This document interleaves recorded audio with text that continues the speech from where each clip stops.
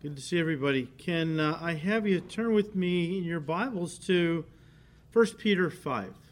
1 Peter 5. As we come to the fifth and final chapter of Peter's first epistle, it contains a mixture of greetings and exhortations. Now, I fully intended to finish 1 Peter tonight. But you know your pastor. I get to study and a couple of things caught my attention. So I'd like to focus on them tonight and finish this epistle next week. So verse 1. The first thing I want you to key in on is the word elders. The elders who are among you, Peter said, I exhort. Let me stop there. The word elders is the Greek word presbyteroi. That's the plural of presbyteros. Of course, we get the English word presbytery and Presbyterian from that Greek word. A Presbyterian church is an elder-run church. Hold on to that. We'll come back to it in a second. The word elder in the New Testament can be used of just an older person.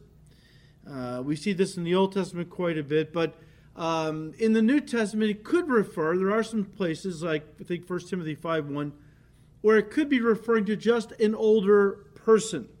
But most of the time, when you see the word elder in the New Testament, it describes a man recognized in a local church as a person who exercises pastoral care over the people of God. So he's an elder in the sense he's a spiritual leader in the church.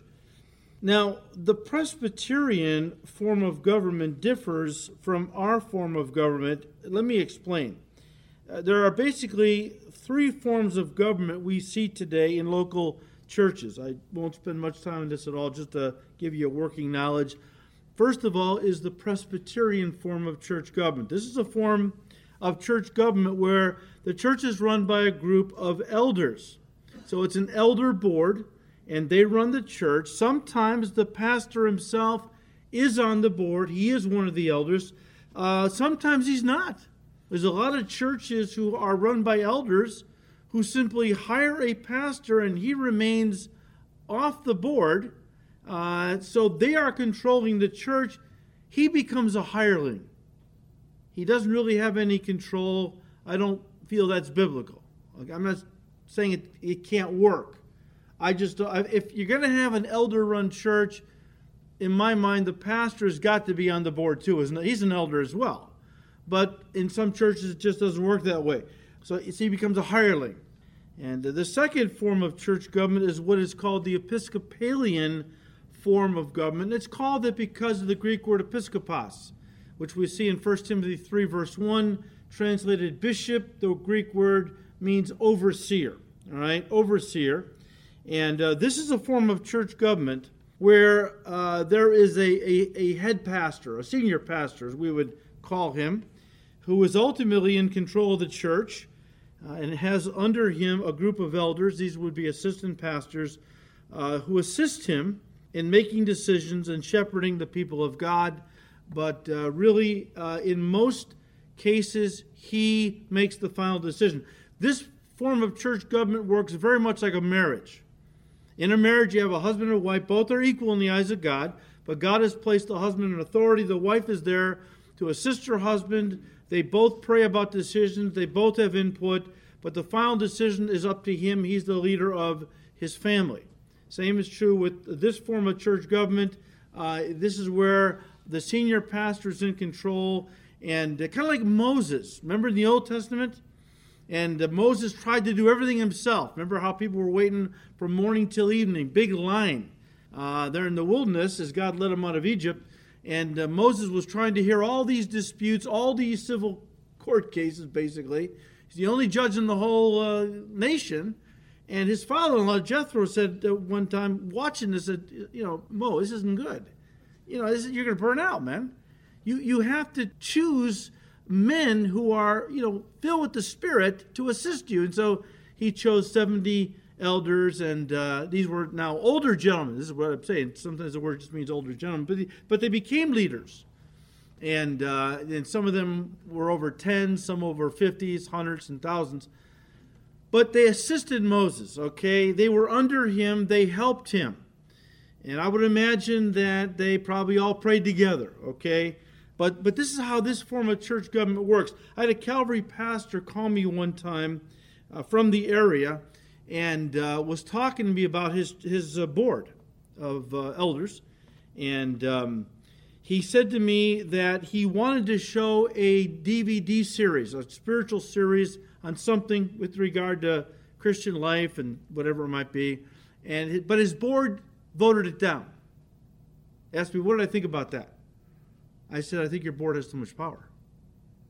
You're the spiritual leader of the church. If you feel God's led you to show a Christian biblical DVD series because it's going to enrich the saints, that's your call. Okay, that's your call. They can help you pray about it if you're not sure, but they can't override you. That's not how that works. And finally, the third form of church government is a congregational form of government. This was very popular in the early days of our nation's history because, somebody came over from England where they had an authoritarian church where the king was also the head of the Anglican church, and it was very much, nobody had any input. The king was supreme in matters of civil government and then now the church.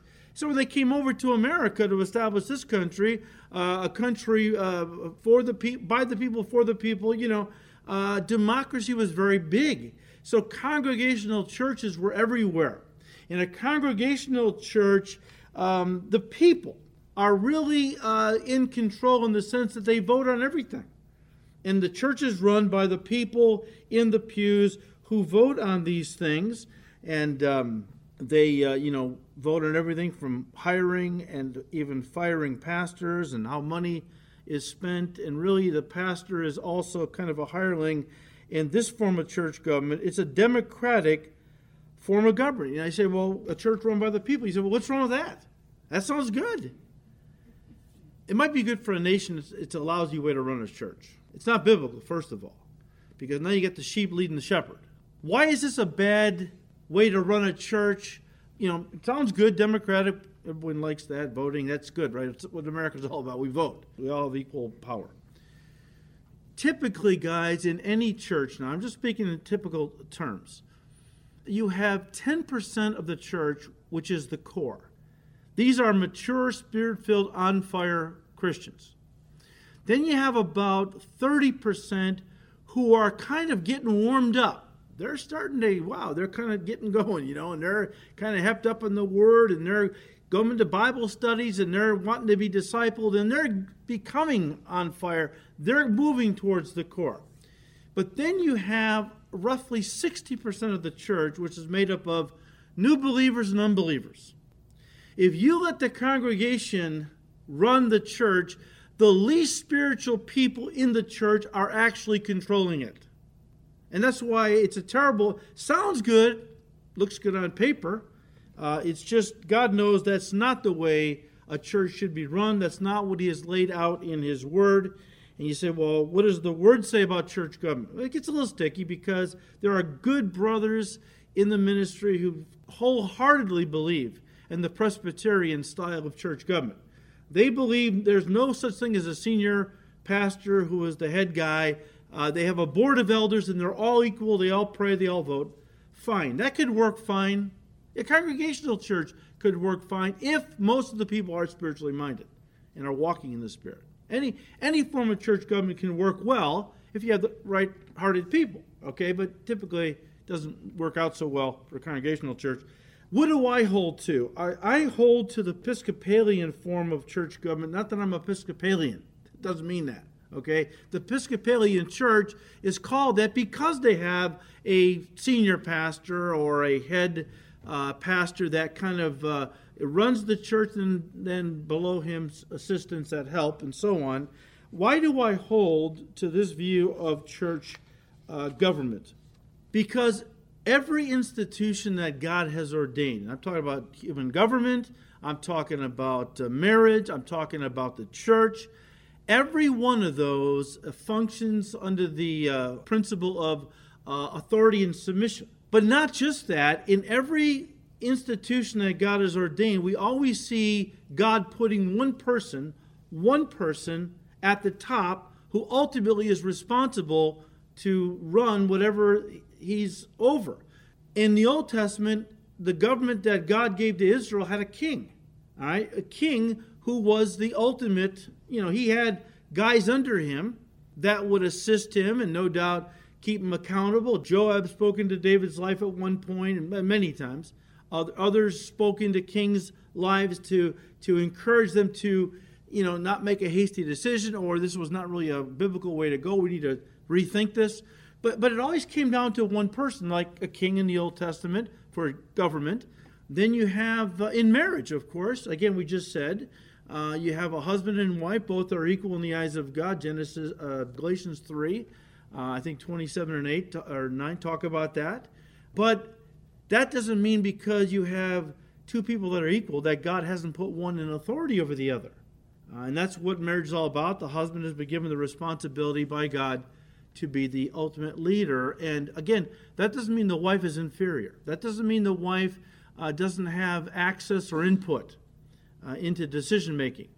Good heavens, think of the Trinity itself. Father, Son, Holy Spirit, all three absolutely equal.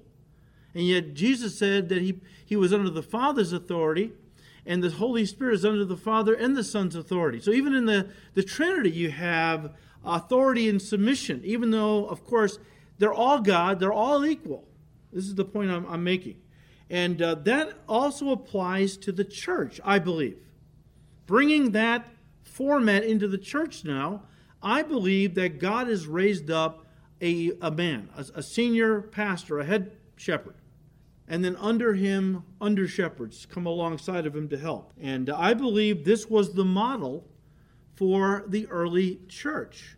All right, this Episcopalian, one man, a shepherd form of church government. Now, years ago, I had a gentleman who I was talking about this with immediately called me on it and said, well, what about Ephesus? It says right in the book of Ephesus, to the elders of the church of Ephesus. Doesn't that prove that the church is run by elders? I said, it looks that way, doesn't it?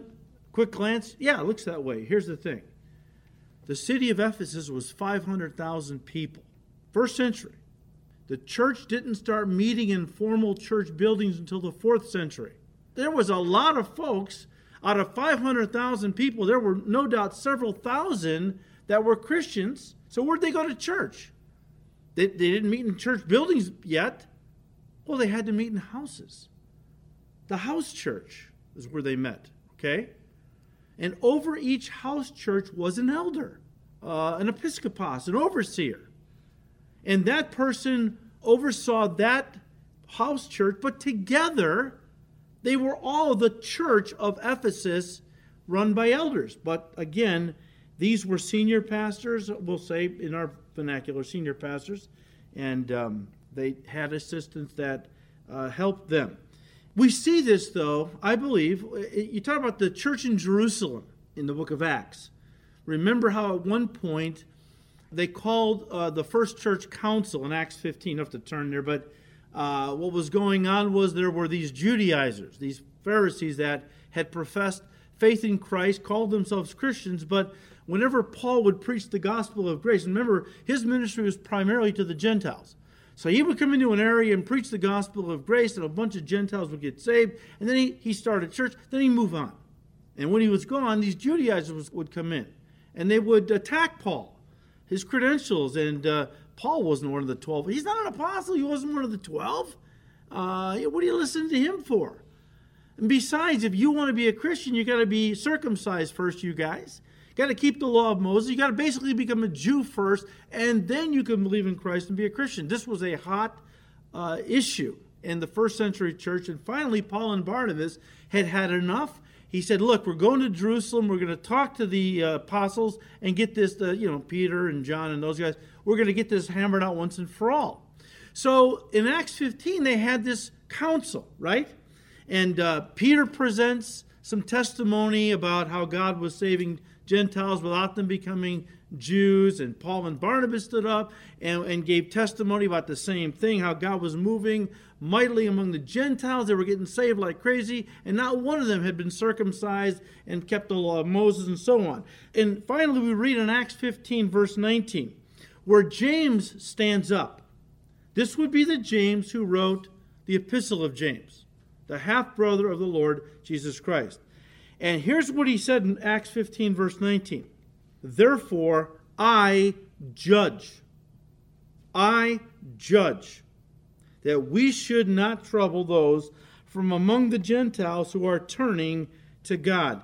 In the Greek, guys, this is an authoritative judgment or decree from a person who is in charge. James, and not Peter, is presiding over this council. Hang on to that. We'll come back to it. And he, James, was the senior pastor of the church in Jerusalem. Now, as the senior pastor of this church, just so you don't get worried, I don't have absolute authority to do whatever I want to do. Our Constitution has built into it safeguards. I can be removed. But I want to be protected, and I don't worry about my guys. But there have been Calvaries where the elders, the assistant pastors, have risen up and tried to oust the senior pastor for no good reason. Because of that, the way we've designed our Constitution, and we've borrowed this from other Calvaries who have done the same thing, is if I am doing it, teaching false doctrine, if it's come to light that I have been maybe having an affair or taking money from the church, my guys can call for a tribunal. It's in our Constitution, but it has to be a tribunal of the senior pastors, Calvary guys in the area. And then they sit, hear the evidence, and if it's true, if they come to the conclusion this is true, I've been doing one of these things, they can toss me. They can take me out, okay? That protects the pastor from a group of elders that are on a power trip, but also the congregation is protected because, there have been, and I deal with Calvary Chapel, so this is what I know. There was one Calvary in Colorado that had a good man there, but he moved on. And another guy came in and rewrote the Constitution where he couldn't be removed for any reason, basically. Now, he was untouchable.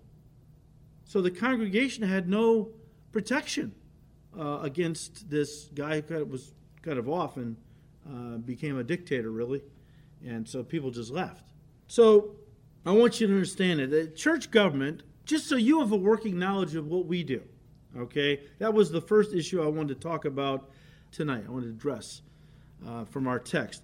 The second issue is even, and we'll spend the rest of our time this evening on this issue, the second issue is even more important and pertains to Peter himself. Peter himself. Notice what Peter says again in verse 1. He said, the elders who are among you, I exhort, listen, I who am a fellow elder. Now look, if Jesus had really made Peter the first pope, we would have expected him to start out this chapter by saying something like this. The elders who are among you, I exhort as the supreme pontiff and leader of the church. Of course, the Roman Catholic Church claims that Jesus appointed Peter to be the first pope. Turn to Matthew 16. Let me say this, we won't study Matthew 16 in detail on this subject. I'm only going to hit a couple of points that I want to bring out. If you really want to get into this subject in more detail, you can go online and listen to our study from Matthew 16 we did on Sunday morning. Did Jesus really make Peter the first pope? But here, I want you to look at Matthew 16. Let's pick it up in verse 13. So when Jesus came into the region of Caesarea Philippi, he asked his disciples, saying, who do men say that I, the Son of Man, am? So they said, well, some say you're John the Baptist, some Elijah, and others Jeremiah or one of the prophets. He said to them, but who do you say that I am? And Simon Peter answered and said, you are the Christ, the Son of the living God. And Jesus answered and said to him, Blessed are you, Simon Bar-Jonah. Bar means son of. Blessed are you, Simon, son of Jonah, for flesh and blood has not revealed this to you, but my Father who is in heaven. And I also say to you that you are Peter, and on this rock I will build my church, and the gates of Hades shall not prevail against it. And so the Roman Catholic Church believes and teaches that when Jesus said to Peter, I say to you that you are Peter, and on this rock I will build my church, the Catholic Church teaches that at this point right here, Jesus was officially appointing Peter as the first pope and would go on to build his Holy Roman Catholic Church on Peter. Further, they claim that from Peter, an unbroken succession of bishops, the bishops of Rome, became the popes and the leaders of the Christian church down through the centuries until the present day. An unbroken succession. Hold on to that thought. Now, evangelicals contend, like myself, that Jesus would have never built his church on a fallible man, especially one like Peter. And we all love Peter. Peter was a great guy. I'm not putting Peter down. But here was a man who was about to deny the Lord 3 times. Okay? I don't believe Jesus Christ built his church on a man. Evangelicals, some claim that the rock that Jesus was going to build his church on was himself. Jesus talked about himself. I'm the rock, and upon this rock I'll build my church. Yes, I agree with that. But even more specifically, when Jesus said, or other evangelicals, and I really hold to this one primarily, although that other one is, yes, I agree with that. But other evangelicals say that the rock that Jesus was going to build his church upon was the declaration of Peter that Jesus is the Christ, the Son of the living God. Why is this so important? Why did I feel that we need to spend most of our time this evening touching on it? Why is this such an important subject? Because if the Roman Catholic Church is correct, then it alone is the only true Christian church. It alone acknowledges Peter as Pope and the entire papacy as being established by the Lord Jesus Christ. And if that's true, think about this. If that's true, then the Protestant Reformation was a lie. Its leaders, Luther, Calvin, Zwingli, others, were heretics. And those who follow the teachings of Protestant leaders, I'm thinking primarily of those that led the Protestant Reformation and now down through the centuries, those that agree with these men, Luther, Calvin, and others, those of us who follow the Protestant teaching, which includes Peter as not the Pope, we're going to hell. We have rejected the true church, the Roman Catholic Church. We have rejected not only Peter, but every pope after him in this unbroken succession of vicars of Christ, whom he himself appointed as the head of his church. If we reject that, we are now doomed to spend eternity in hell. And I have even heard in a debate series with Protestants and Roman Catholics, I heard one man, and he's not alone, he's just repeating Roman Catholic doctrine, who said Martin Luther, he named Martin Luther specifically, but he meant all the reformers, these were heretics. And anyone who follows their teachings, anyone who is not involved in the Roman Catholic Church, the true church, is going to hell. You say, well, are you sure that's what the Roman Catholic Church teaches on this? Well, this is a direct quote from the Roman Catholic Church's official doctrinal. I got this right off of their website. This is the official position of the Roman Catholic Church. Let me quote it to you.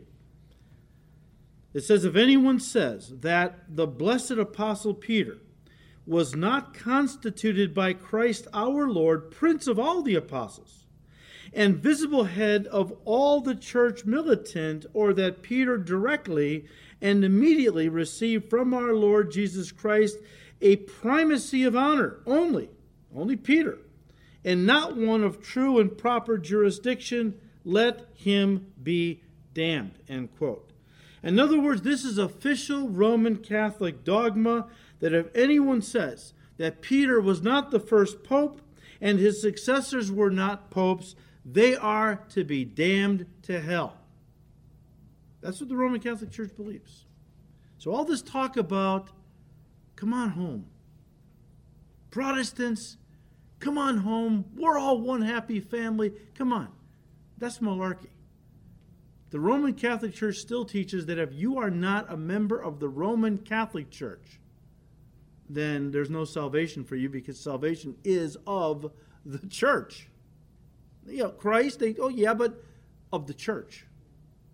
All right, that's what the Roman Catholic Church teaches Jesus meant when he said, and I say to you, Peter, you are Peter, and on this rock I will build my church. They claim that, Jesus made Peter the first pope, the rock or foundation that he, Jesus, built his church upon. In fact, they read verse 18 this way, Catholics do.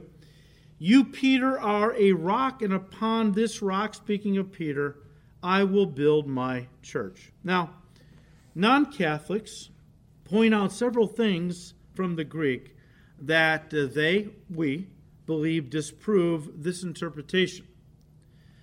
First of all, in the Greek, Jesus uses two different words for rock. Again, verse 18, you are Peter, Jesus said, but the word he uses is Petros. Petros. You are Peter, Petros, and upon this rock, Petra, I will build my church. The word Petros means a little stone, but the word Petra means a large rock, like a bedrock. Same Greek word was used in Matthew 7:24 of the parable where Jesus said, and the man who hears my word and does it is like a man who dug deep and built his house on the rock, bedrock. Same Greek word, okay? Number two, in the Greek, Petra is feminine, while Petros is masculine. And so Protestants and evangelicals contend that Jesus couldn't be calling Peter the rock he was going to build his church upon because he uses, first of all, two different Greek words. He calls Peter Petros, and upon this Petra, I'm going to build my church. And then one is feminine and the other is masculine. So how could they be both talking about Peter? And most evangelicals end right there.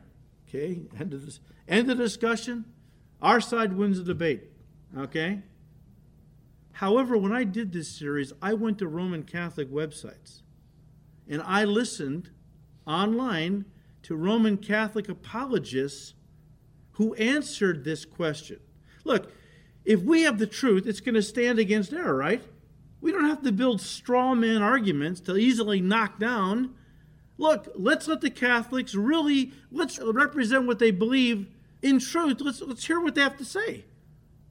Because if we're right and this is the truth, it'll stand. We don't have to make these, put words in their mouth to make them sound ridiculous, like they're stupid, and we come along and with a few quick blows, boom, we knock it right out and we knock down the straw man. We don't have to do that. It's disingenuous. And it's not right. So when we say, Jesus uses two different Greek words for rock, one is feminine, one is masculine, that's the end of the discussion. You can't be talking about Peter being the rock he's going to build his church upon, and so on. And Roman Catholics at this point say, hold it, not so fast. They point out that most scholars believe that Jesus spoke in Aramaic, not in Greek. In Aramaic, there is no distinction between the words for Peter and rock. Both words in Aramaic are kepha. Kepha. Therefore, in Aramaic, the verse would read, you are kepha, and upon this kepha I will build my church, which they say now bolsters their contention that Jesus is talking about Peter and not himself as the foundation he would build his church upon. And finally, guys, they point out that although the word Petra in the Greek is feminine, the only reason Jesus didn't use the feminine form for Peter is because Peter is a man's name, and therefore he had to use the masculine Petros. So now the Catholics spike the ball in the end zone, do the victory dance. They have bested us. They have proven that they are right. So what about all this? Well, first of all, I'm just giving you just a quick, we could spend weeks looking at all. It's not important, I don't think, and I'll show you why. First of all, even if Jesus did speak Aramaic, and not everyone believes he did, he might have used certain words, but the fact that he spoke Aramaic all the time, that's not proven. In fact, I've read some interesting things that claim Jesus actually spoke Hebrew. I don't care if he spoke Swahili. You want to know why? Because when the Holy Spirit inspired Matthew and the other New Testament writers to write down the Word of God, what language did they write the Word of God, New Testament Word of God in? Greek. So when the Holy Spirit moved in the heart of Matthew and Peter and John, he knew, of course, what Jesus was talking about. And so he moved in the hearts of these men to use certain words that best communicated exactly what the Lord Jesus was talking about. Spirit knows the mind of Christ. Of course he does. But let me just say this. One of the reasons that the Holy Spirit wrote the New Testament in Koine Greek is because that was the common language of the day. That was the language that was known by most people, even if they spoke Latin or Hebrew, because of Greek culture before Romans took over, which was so strong, it remained after Rome became the dominant empire. Greek culture was so powerful that people still spoke Greek. So you had maximum amount of people spoke Greek. God wants to reach maximum amount of people with the gospel and the word of God. You put it in the common tongue so that everyone pretty much can understand what you're saying. That's number one. But also, when I took Greek, the professor made sure he told us the Greek language is very specific. Like we got one word for love, right? Love. But think about it. I love my wife. I love my kids. I love pizza. I love hot fudge sundaes. Do I love pizza and hot fudge sundaes the same way I love my wife or my kids? Of course not. So the Greeks had different words for love, and this was all the way down the vocabulary. They had all kinds of words for different nouns and things and all, because they were a very specific language.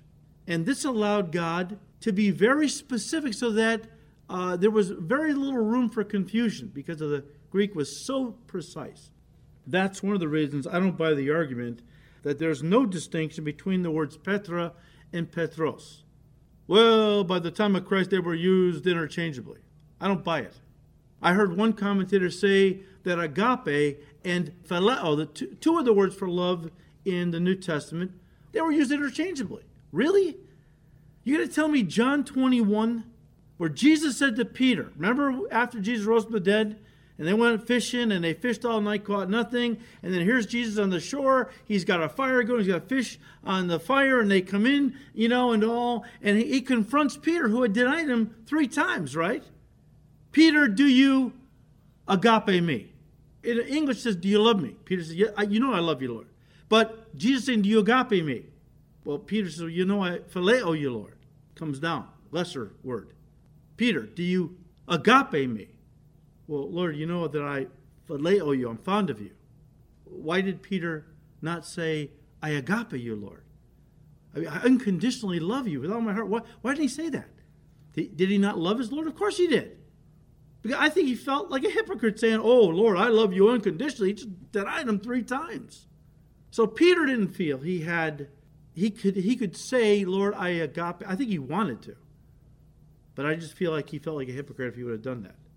You're going to tell me that exchange, agape and phileo, at that point were just interchangeable words? No, not at all.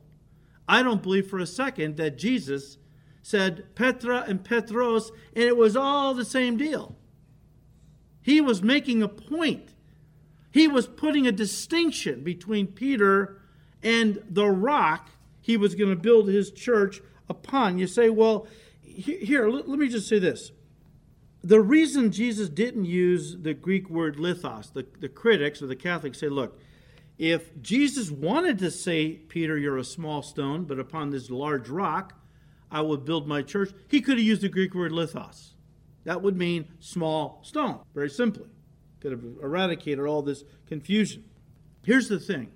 Our Lord used those 2 words, Peter, Petros, upon this Petra, I'm going to build my church, because he was employing a play on words. That's why he did it. Again, Petros means a little stone, but listen to me, a little stone that is chipped off a large rock. That's the point. Don't miss it. Let me paraphrase. Peter said, "You are the Christ, the Son of the living God." Jesus responded, "Blessed are you, Simon, son of Jonah. Flesh and blood did not reveal this to you, but my Father in heaven. You are a little stone chipped off a large rock, and upon this large rock I will build my church." Why did he put it that way? Because the large rock is Jesus himself, including the declaration by Peter, "You are the Christ, Son of the living God." I have no problem with that. I believe they both work, okay? Jesus is the large rock that the church was going to be built upon. But Jesus wanted to use a play on words, listen, to communicate that Peter and all of his disciples, including all of us, were connected to him through the new birth. They were an extension of him, like a chip off of a rock is an extension of that rock. We, as his disciples, were extensions. We're his body. We're an extension of him. We came from him. In other words, as Christians, we all have come from him. He is the rock, but we are like little chips off of him as his disciples. There is a connection. There is a correlation. There is relationship. That's the idea. That's why he said what he did, okay? We have a similar saying, even in the English, concerning the relationship between a son to his father. He is a chip off the old block, we say. That's kind of what Jesus is saying here. Peter, you're a chip off the old block. That block is the rock. It's me. I'm going to build on that rock my church. But all my disciples, little chips, you're all going to be a part of it. All right? Now look. The testimony of the early church fathers. We're trying now, okay, now, none of us really knows Greek. We throw around some of these things and we maybe understand, maybe we don't. Let's try to now take this out of the realm of this theological discussion, Matthew 16, okay? And a lot of people, good people, debate this. Greek, Petros. Okay. Let's try to just simplify.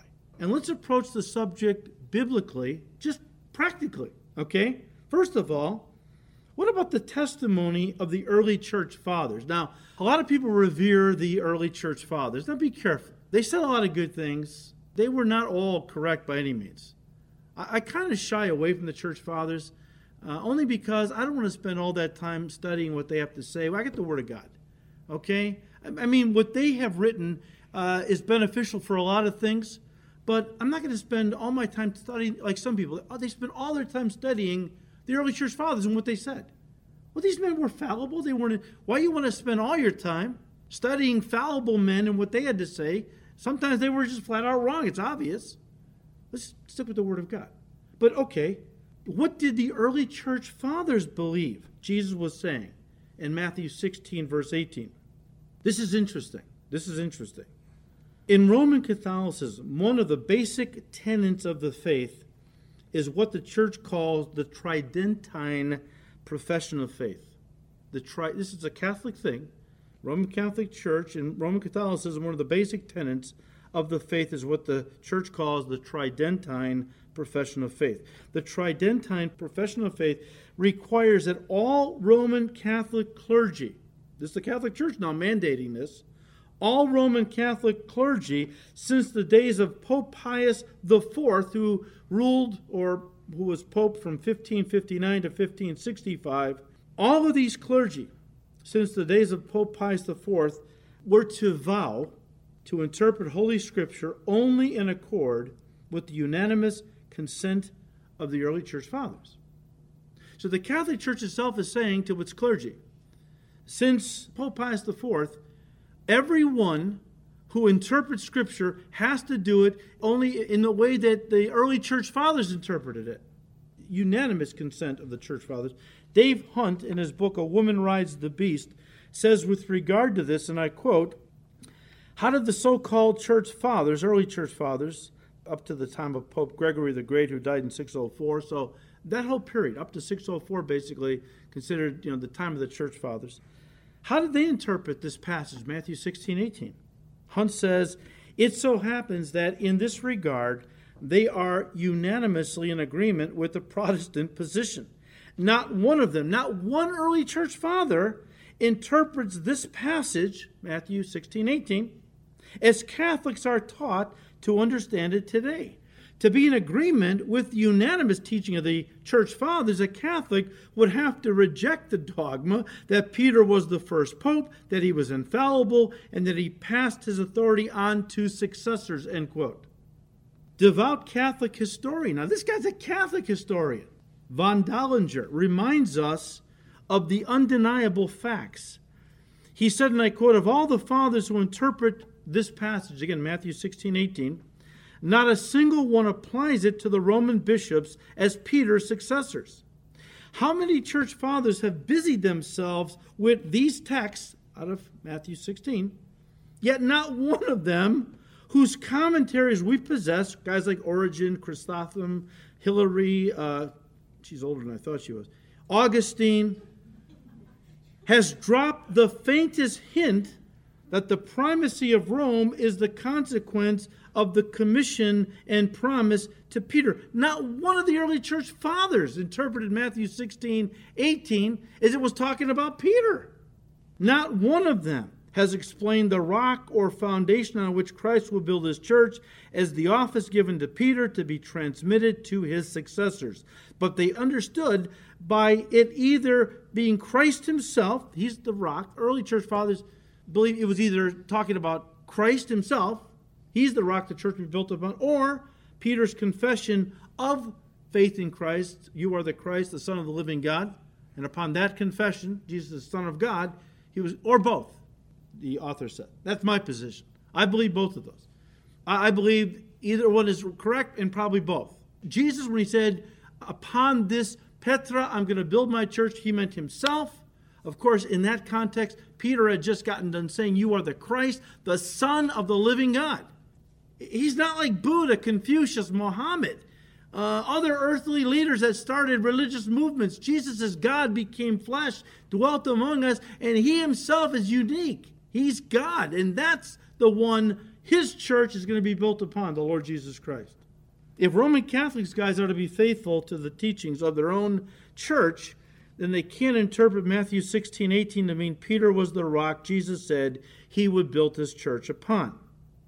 All right, well then, what do the rest of the Gospels and the New Testament teach? Does anything in the New Testament clearly teach that Peter was the first pope?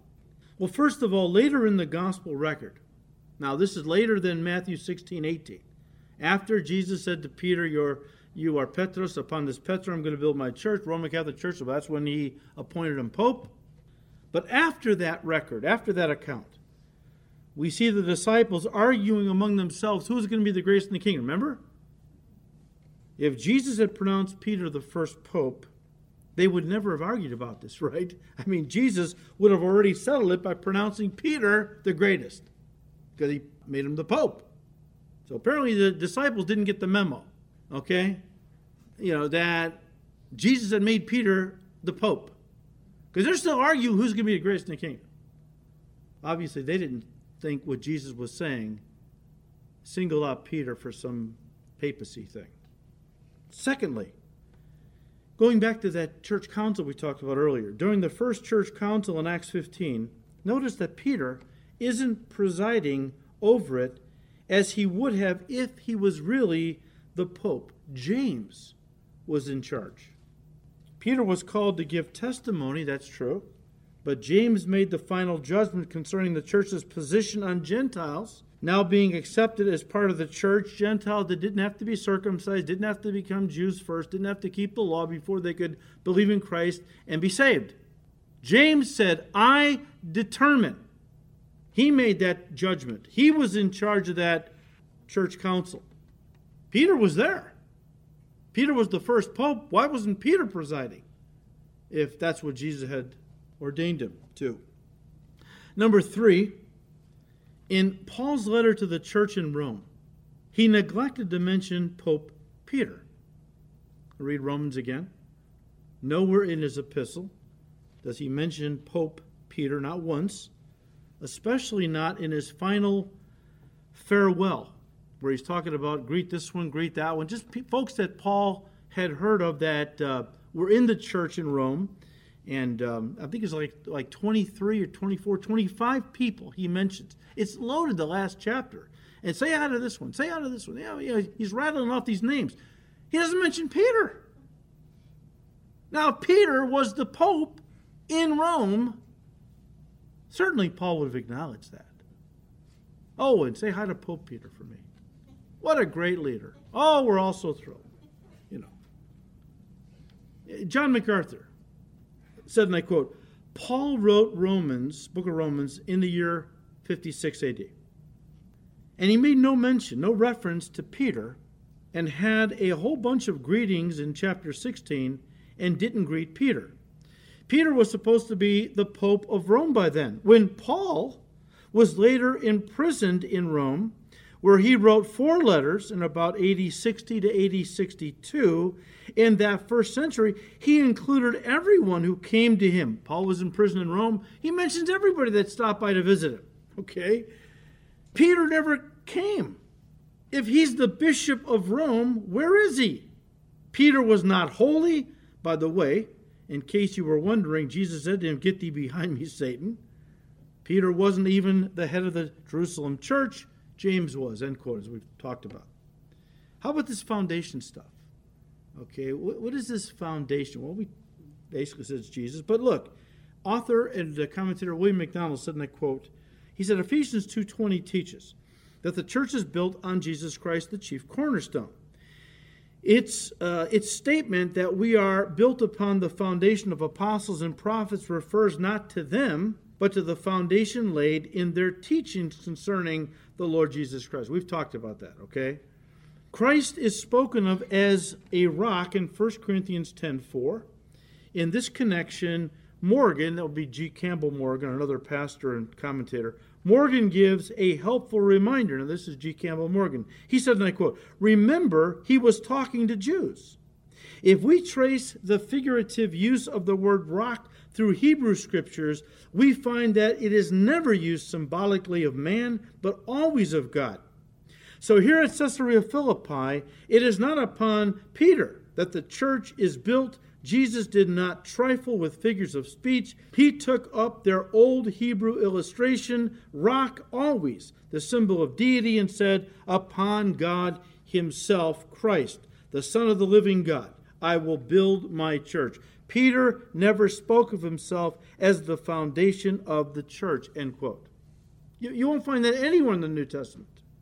In Galatians chapter 2, verses 11 to 14, which you don't have to turn there, remember how that, I forgot where they were, probably in the area of Galatia, but Peter had come and, and was hanging out with Paul and the Gentile believers and eating with them and having a great old time, probably, enjoying the barbecue at the church, a little spare ribs and things, and just having a great time.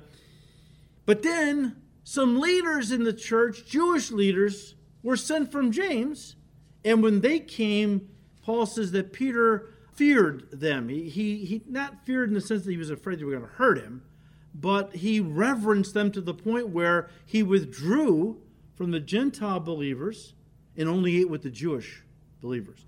And Paul said, I had to call him out to his face. So here's Paul taking the Pope to task, okay?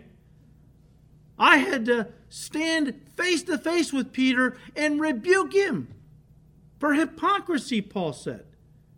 Peter, if we couldn't even be Jews because of the burden of the law, and why do you want to make Gentiles Jews? We couldn't even keep those laws. But it's just interesting that here we see Paul rebuking Peter for hypocrisy.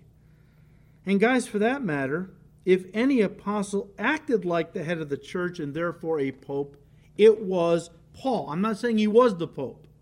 I'm just saying out of the two, if any man acted like the leader of the entire church, maybe like a pope, it was Paul, not Peter. You can count how many times in Paul's epistles he commands. He uses commands in the Greek, commands the churches to obey and teach certain things. Paul was the one who seemed to have the weight of the church on his shoulders constantly. In fact, we read in 2 Corinthians 11:28, besides the other things, all the sufferings that Paul had gone through for the sake of Christ, besides the other things, what comes upon me daily is my deep concern for all the churches. Paul had all the churches weighing on his shoulders. He loved them. Now, I'm not saying Peter didn't care about the churches. I'm sure he did. But you don't see that kind of language in Peter's epistles. Like Paul, the weight of the church is always on me. I'm always burdened for the church, Christians everywhere. I'm sure Peter was, but he never says it in his epistles. And remember, Paul and not Peter was celibate. Peter had a wife, right? So, we find no place in Paul's epistles where he ever calls Peter the Pope or even singles him out for special mention, except when it says he rebuked Peter. Instead, Paul places Peter on the same level as the other apostles, with himself. Turn to Galatians 2. I know you're digging this and would like me to go all evening. I'm almost done. Okay? But in Galatians 2, starting with verse 6, let me read it to you, the NLT. Paul said, and the leaders of the church had nothing to add to what I was preaching, the other apostles. Okay. By the way, their reputation as great leaders made no difference to me, for God has no favorites. Instead, they saw that God had given me the responsibility of preaching the gospel to the Gentiles, just as he had given Peter the responsibility of preaching to the Jews. But the same God who worked through Peter as the apostle to the Jews also worked through me as the apostle to the Gentiles. So Paul is saying, Peter and I are co-laborers. He's not exalting Peter. He's not putting Peter down. He's just saying that God called me to be the apostle to the Gentiles, even as he called Peter to be the apostle to the Jews. He doesn't ever exalt Peter. In fact, Peter at one point says, listen to our brother Paul. He's so smart. Some of the stuff he says is hard to understand, but Peter's praising Paul, okay? But Paul never really exalts Peter. Verse 8, for the same God who worked through Peter as the apostle to the Jews also worked through me as the apostle to the Gentiles. In fact, James, Peter, and John, who were known as pillars of the church, recognized the gift God had given me, and they accepted Barnabas and me as their co-workers. They encouraged us to keep preaching to the Gentiles while they continued their work with the Jews. Their only suggestion was that we keep on helping the poor, which I have always been eager to do. So Paul never exalted Peter in any way to make us think Jesus had made him pope. How did Peter see himself? Did he think he was the head of the entire Christian church? Back to our text tonight, 1 Peter 5. Again, verse 1, the elders who are among you, Peter said, I exhort. I who am a fellow elder. Now, Catholics say, well, he's just being humble there. Well, yeah, okay, but he's giving them an official exhortation. So in this spot, it's not unhumble to call yourself by the title the Lord Jesus has given you, because that speaks of authority. It wouldn't have been wrong for Peter to say now, as the Lord Jesus Christ has appointed me head of the entire church, I want you to listen to me now. That would have been proud if that's what the Lord had called him to do. Peter never says that. I exhort you, who am a fellow elder and a witness of the sufferings of Christ, and also a partaker of the glory that will be revealed, shepherd the flock of God which is among you, serving as overseers, not by compulsion, but willingly, not for dishonest gain, but eagerly, nor as being lords over those entrusted to you, but being examples to the flock. And when the chief shepherd appears, you will receive the crown of glory that does not fade away. We'll cover that next time. But Peter believed that he was one of many other fellow elders, and he exhorted others to shepherd, other elders to shepherd the flock of God, and he acknowledged Christ as the chief shepherd. Listen to me, a title he never took upon himself, even as the popes do today. Never called himself chief shepherd. Okay? Let's wind this down. I want to give you a few quotes and we'll close. The first one is by James Montgomery Boyce, who said, and I quote, "How did Peter understand Jesus' words in Matthew 16:18? Well, in 1 Peter 2, verses 4 to 8, it provides a definitive answer to that question, because there, as in his great sermon before the Jewish Sanhedrin in Acts 4, verses 8 to 12, Peter does not suggest even for a moment that he is the rock on which the church is built. Rather, he insists that the foundation stone is actually Jesus Christ. You can go back in chapter 2 and read that again. Peter refers to Jesus as the living stone, on which those who believe are like living stones, being built into a spiritual house or temple. Therefore, if others, like Peter himself, are to be called stones in any sense, it is only because they have been built on Jesus, who is the actual foundation," end quote. Well, we're stones because we're chips off the block, right? And finally, guys, concerning the Catholic teaching that Peter began an unbroken line of popes. This is a very big thing. Catholic Church has always maintained. Peter was the first pope in a line of unbroken succession of popes throughout the centuries down to the present day.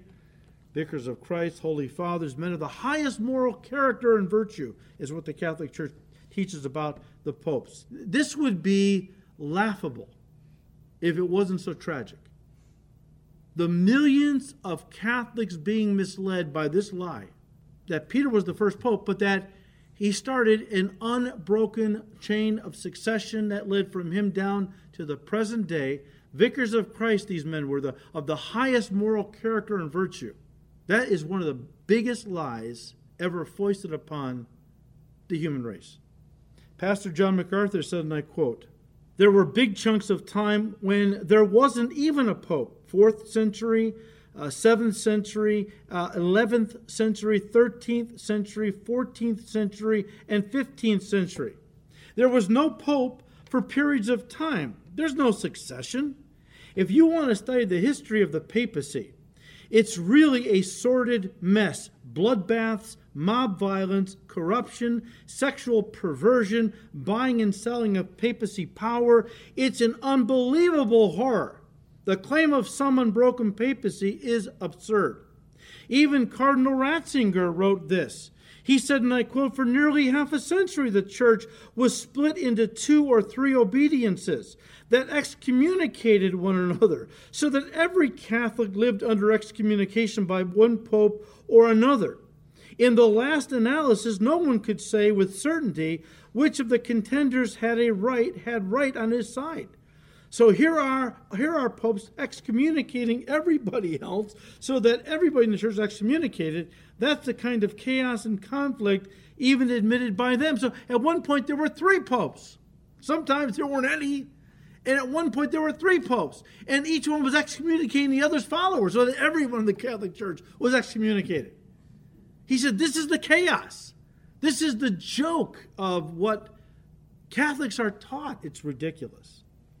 Dave Hunt said, and I quote, "There is no record that Peter was ever Bishop of Rome, and therefore no Bishop of Rome could possibly be his successor. Irenaeus, Bishop of Lyons, from 178 to 200 AD, provided a list of the first 12 bishops of Rome. Linus was the first. Peter's name does not appear. Eusebius of Caesarea, the father of church history, never mentions Peter as Bishop of Rome. He simply says that Peter came to Rome about the end of his days. At the end of his life, he came to Rome, that's where he died, and was crucified there. Paul, in writing his epistle to the Romans, greets many people by name. We've talked about this, but not Peter.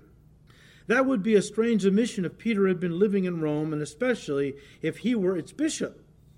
Who the actual bishops of Rome were cannot be known with any certainty at this late date. Even the New Catholic Encyclopedia, published by the Catholic University of America, acknowledges this fact. It says, and I quote, "But it must be frankly admitted that bias or deficiencies in the sources make it impossible to determine in certain cases whether the claimants were popes or anti-popes. Were they legitimate popes or false popes?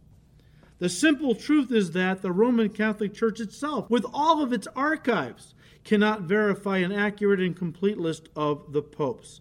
The alleged unbroken line of succession back to Peter is therefore a mere fiction.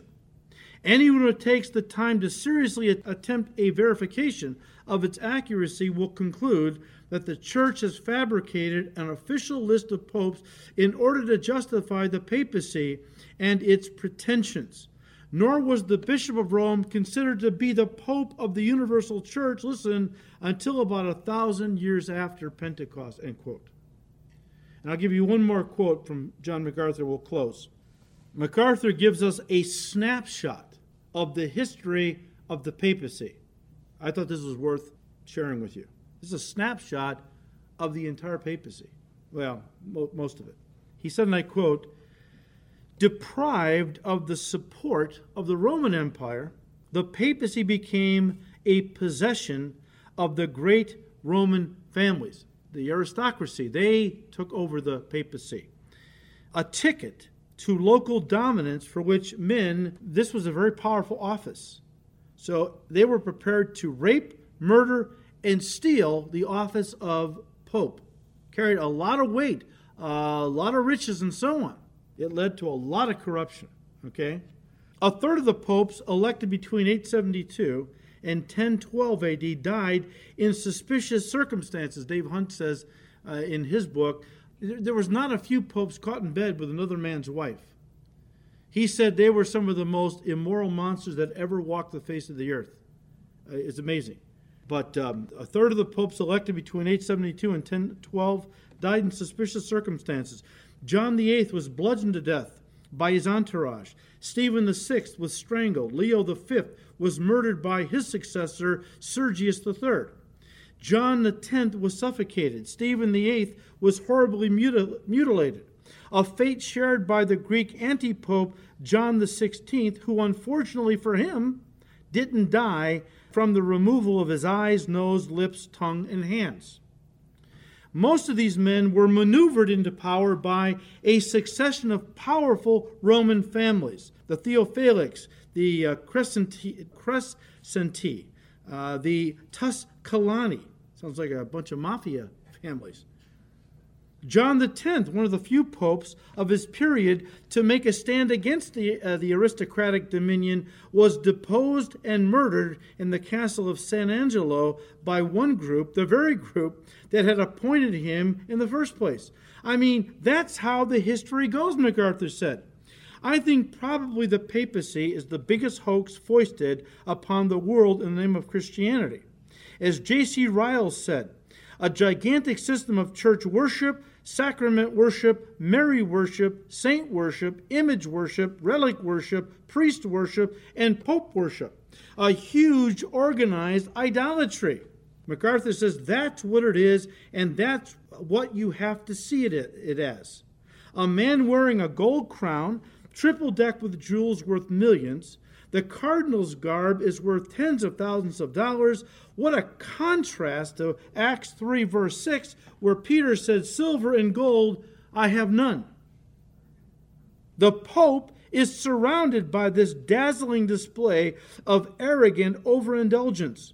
It is a theater and nothing more to give the illusion of transcendence, the illusion of holiness, the illusion of spirituality. All of this pompous display of wealth and lavish indulgence and ridiculous buildings and robes and crowns and thrones covered a sinful system. It seduces. It's satanic. The true church has nothing to do with it, end quote. I fully agree with that.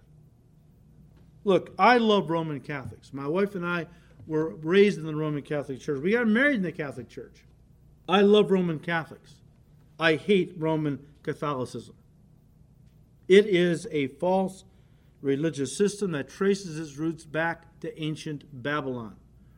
You can read Revelation 17 again.